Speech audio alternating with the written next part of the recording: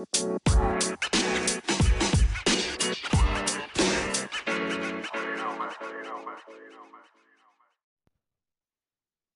welcome back to the show, guys. It's the I'm Just Talking podcast with me, your host, Cello. It is a beautiful Sunday late evening.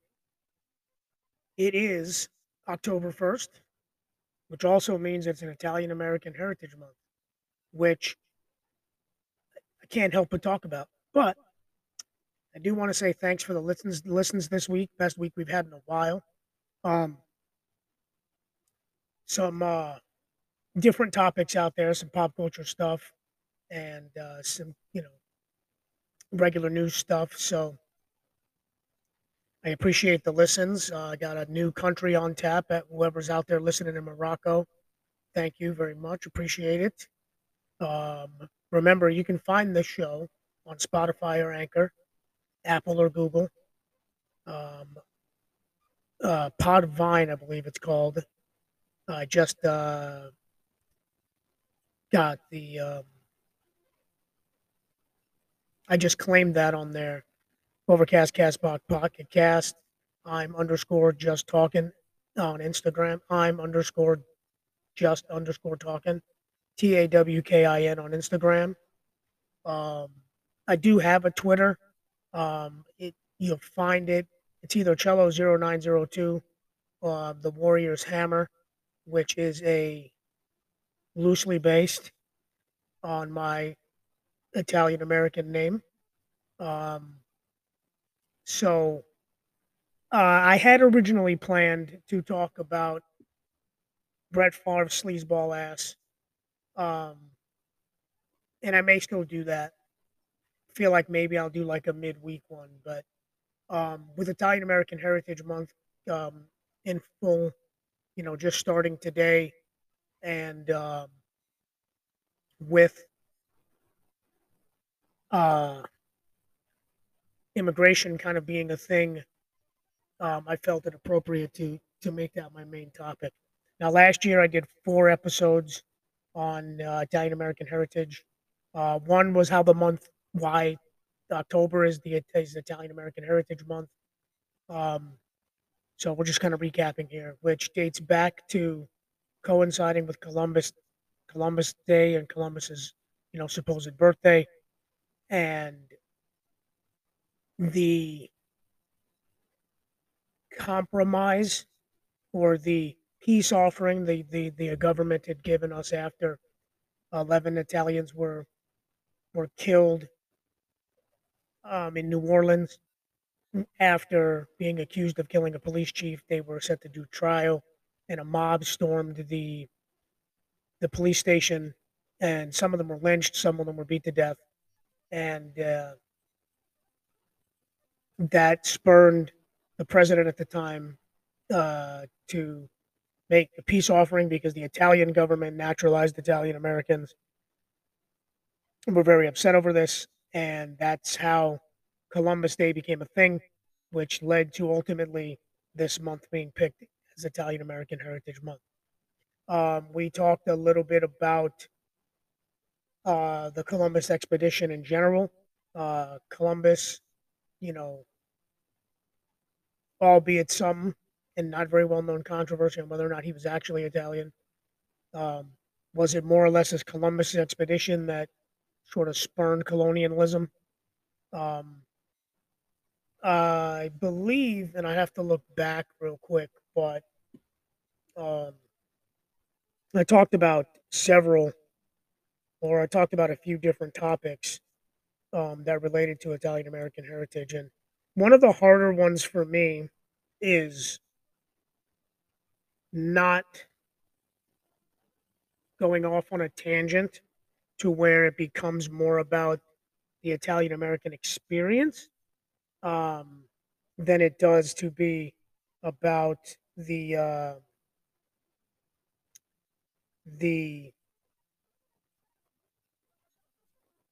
the heritage or the things that we do as a culture.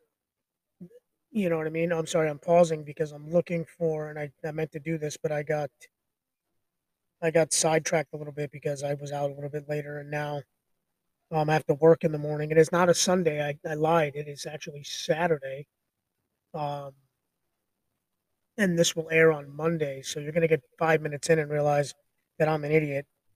Um, we talked about um, the history behind the designation of the month.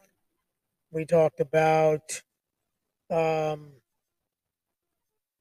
my memories of old folks, secondhand memories of my parents, things I picked up growing up as a first generation Italian. Um, we talked a little bit about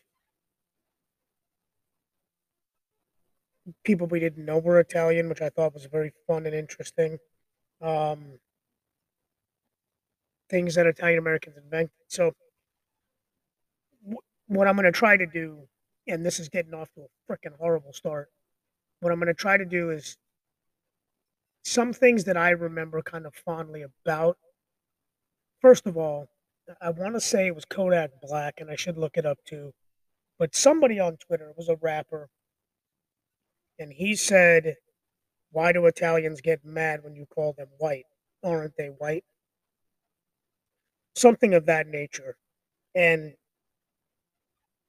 that's a very complex sort of answer, and it's not really what I kind of want to talk about. But short answer is for me, growing up, um,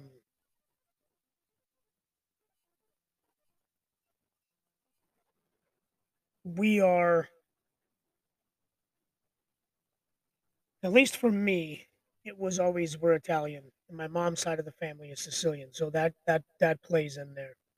So again, in true fashion, I'm not really researching, so I'm stuttering, I'm stammering a little bit, but so I'm just gonna go off the cuff a little bit. So I forget who the rapper was, but he tweeted, and it was like, growing up, we just talked about being Italian. We didn't talk about what color we were. Although we looked different than other white people, especially my mom's side of the family, very dark haired. My mom, especially when she was younger, a little deeper olive skin, um, things like that. But we always talked about being Italian. Anytime there was an Italian celebrity, they loved that person. Every time there was an Italian politician, the Cuomo, Mario Cuomo was very popular growing up in the late 80s. So it was one of those things that's just how we talked about ourselves. That's how we distincted ourselves. Um, Italian pizzerias were ran by Italian men who barely spoke English. Um, we went to an Italian hall for our my sister's sweet 16, for example, was at a place called Filomena's on Long Island, and it was an older Italian lady. Now Guido's, the supermarket, was like a shrine. It's really a deli, but now it's more of a mini market kind of a thing. It was a shrine to our Italian neighborhood. You went there for your cold cuts. You never went to the regular grocery store. Things like that. So, excuse me, I'm going to open up my soda. So, those are the kinds of things that when we talk about heritage or culture, because Italian American history and Italian history are are a lot different. So we don't want to confuse the two. You know what I mean? We don't want it to be that you know it's not really about um, Italy at large. It's about the big wave of immigrants that came here and how certain things sort of happened. For example, spaghetti and meatballs isn't really a thing in Italy. That's more of an Italian American thing. As different regions and different dialects, started congregating in boroughs of New York City or down in New Orleans or Kansas City. I understood as the railroad moved west, a lot of Italians, were laborers, so they settled in Kansas City. There's a decent, Pennsylvania, Philadelphia, Pittsburgh. I hear there's a nice little Italian enclave up in Ohio, and then we come west, and Italians are known for settling in northern California and San Francisco, and then the surrounding regions because the climate was similar to grow wine. Down in southern, in San Diego, there's Little Italy. So as we began congregating, and your family sponsored you, and you lived near them, your neighborhood became, and that's how things like chicken parmesan come about. That's how things like fettuccine alfredo, which again is not really an Italian dish, or you don't go to Italy unless you're near a big time tourist place or near a military base. You know they're not they're not doing you know fettuccine alfredo or pizza by the slice, and it's not a big, huge pizza. It's about a 10-inch personal, and they cut it with a knife and a fork. Here we have these big, huge, very delicious, bending at the point of the triangle slices of pizza in New York, and we have deep dish in Chicago, and you know, um, I remember um, having the St. Anthony's feast, and I said this in one of the other ones too, but like Italian Americans, the immigrant experience is different than what it is culturally. Um, he didn't. We had a turkey, I believe, at Thanksgiving and stuff like that, but we also had the different antipastos. We had lasagna, or we had manicotti, or we had stuffed shells, or things like that, and we had the St. Anthony's feast. Del Gosto or Dagosto, I don't even remember how to say it. I don't remember that one, but it's something my mom wished me a happy one. My mom wishes me a happy St. Anthony's Day. One thing we did probably more when we lived in Italy that I don't know is a straight Italian American thing is the Good Witch or La Befana. So, like, my mom tried to hold on to those things because she was first generation, and when she first came, they still did those things. My uncle drank wine every night with dinner. We always had a big nice loaf of bread on the table. Um, things like that. One of the things that wound up happening too is Americans, Italian Americans that didn't try to hide that part of their heritage where they lived in an Italian neighborhood. They spoke Italian, or what my father refers to as Brooklynese. That's how things like gabagool came about, or manicat, or mozz, or prosciutto. Different Italian immigrants began blending together. So you may say manigotti, somebody else may say manicati, or somebody else may say manigot or something. And they started shortening these words. And then the other thing that started happening too is Italians, after a certain wave, stopped really speaking a lot of Italian. They were sort of hiding that as part of their heritage because of the economic uh, challenges that they had getting work, um, the and I don't like to call it racism, but the discrimination and the bigotry towards Italians.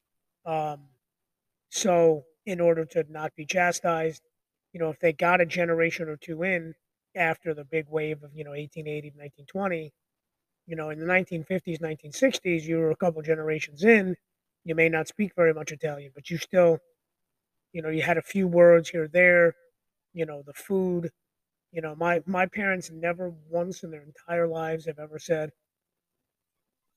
"Do you guys want some mutts?" Or "Do you want, you know, gabagool?" Like, never once. No one in my entire family that I recall has ever said that. And my family came over in the 50s, most of them. Um, and they just didn't say stuff like that. So for a long time, even, um,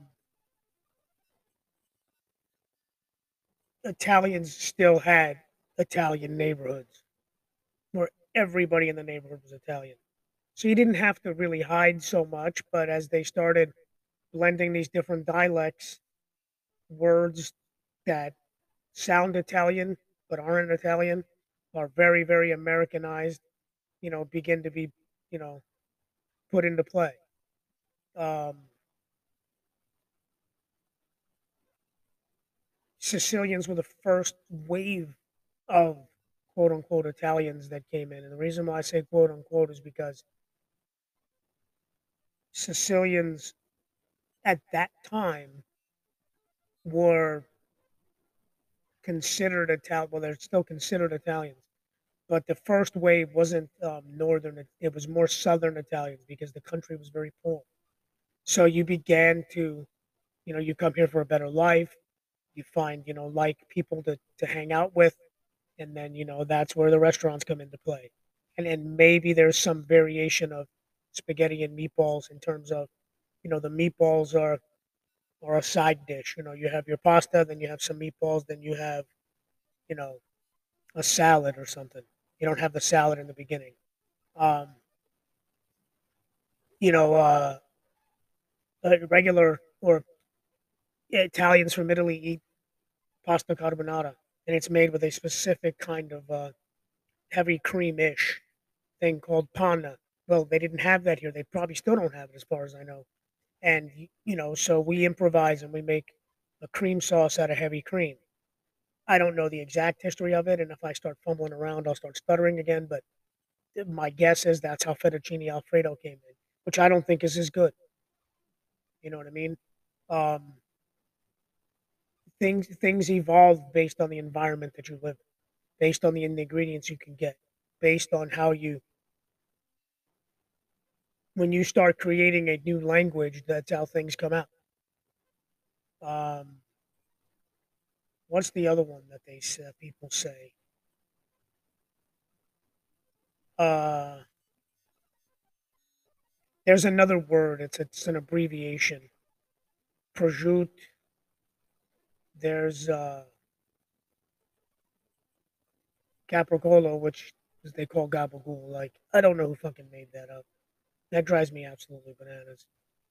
Um, so keeping the essence of the heritage, big communities, big families, stand up for each other, look out for each other. Um, large gatherings, feasts, festas.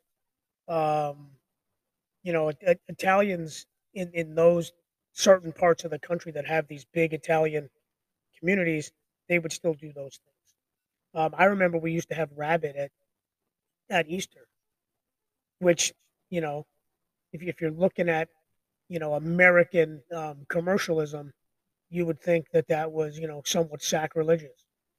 That's another thing too. Going to church. You go to church, you go to Roman Catholic Church. It's somewhat somber. It's about an hour and a half long. Peace be with you. Peace be with you. You know, they didn't do it in Latin, obviously, because they started speaking English. Um, the other one would be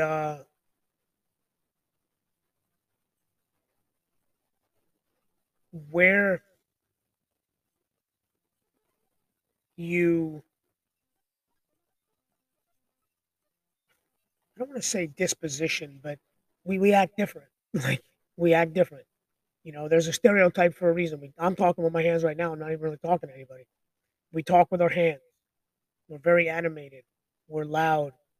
Uh, Everybody, even if they're not, sounds like a tough guy. You know what I mean? Like those things, you know, stereotypes are for a reason. Right now, the Italian, 4 million immigrants came at that time, and that created us as a minority status. Um, and partially too is the immigration law required back then that somebody sponsored you. So like my mom, well my nonno died, and then my nonna remarried and she married a man with an American citizenship. But my tia Pina had to be sponsored to come over. So with that being said, is you're not going to get sponsored by someone to come over. They are responsible for you. You're not you're not going to move 2 states away. You're going to live in the same freaking neighborhood. And you know Italians moved into sections of Brooklyn, sections of the Bronx even, or I think even places of parts of Harlem at times. So with that being said, you could be two Italian immigrants from two different places in Italy, and you got to find a way to communicate if you don't speak any English. So it got to be a very, you know, how they say Spanglish, like Italianish. I don't even know if that's a thing. Um, you start creating these languages. You're like more of an Italian American, and even my mom, born in Sicily, learned the dialect from Sicily, comes back, comes and lives in New York from 11. We go back to Italy in '88, so she would have been 41. Holy shit! No, no, she would have been 30. She was born in '47. Yeah, so 40 years would have been 1987. Yeah, she was like 41 because my sister was. Yeah, so she would have been like in her 40s, and she's talking to the ladies in Italy. She's saying words that she think means one thing that means another. So you really have to put in perspective a little bit that you have to evolve. That language evolves. Those customs evolve. Like, one thing that was always fun was, New Year's Eve. You go out in the middle of the street and you smash, plates. I don't remember anybody in Italy doing that except for when my Aunt Mary, I don't know why we don't call her Zia, but when my Aunt Mary came, trying to smash a bottle of wine on the street, and she was the only person. We lived in Italy at that time. She came to visit, so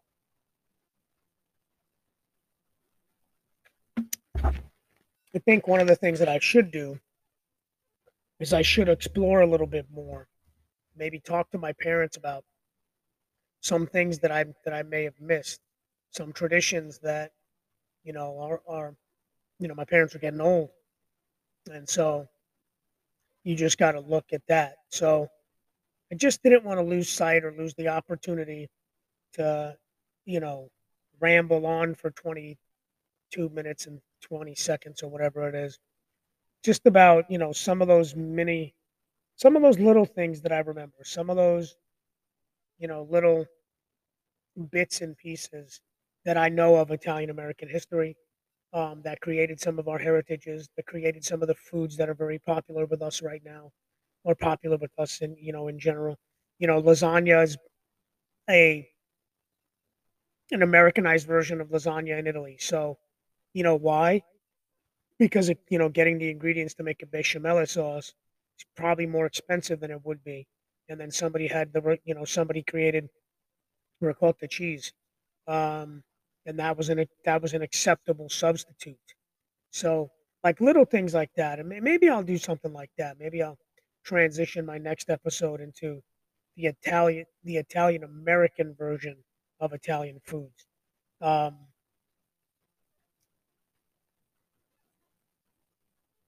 I tend to try to talk about things that interest me or things that I know that I know.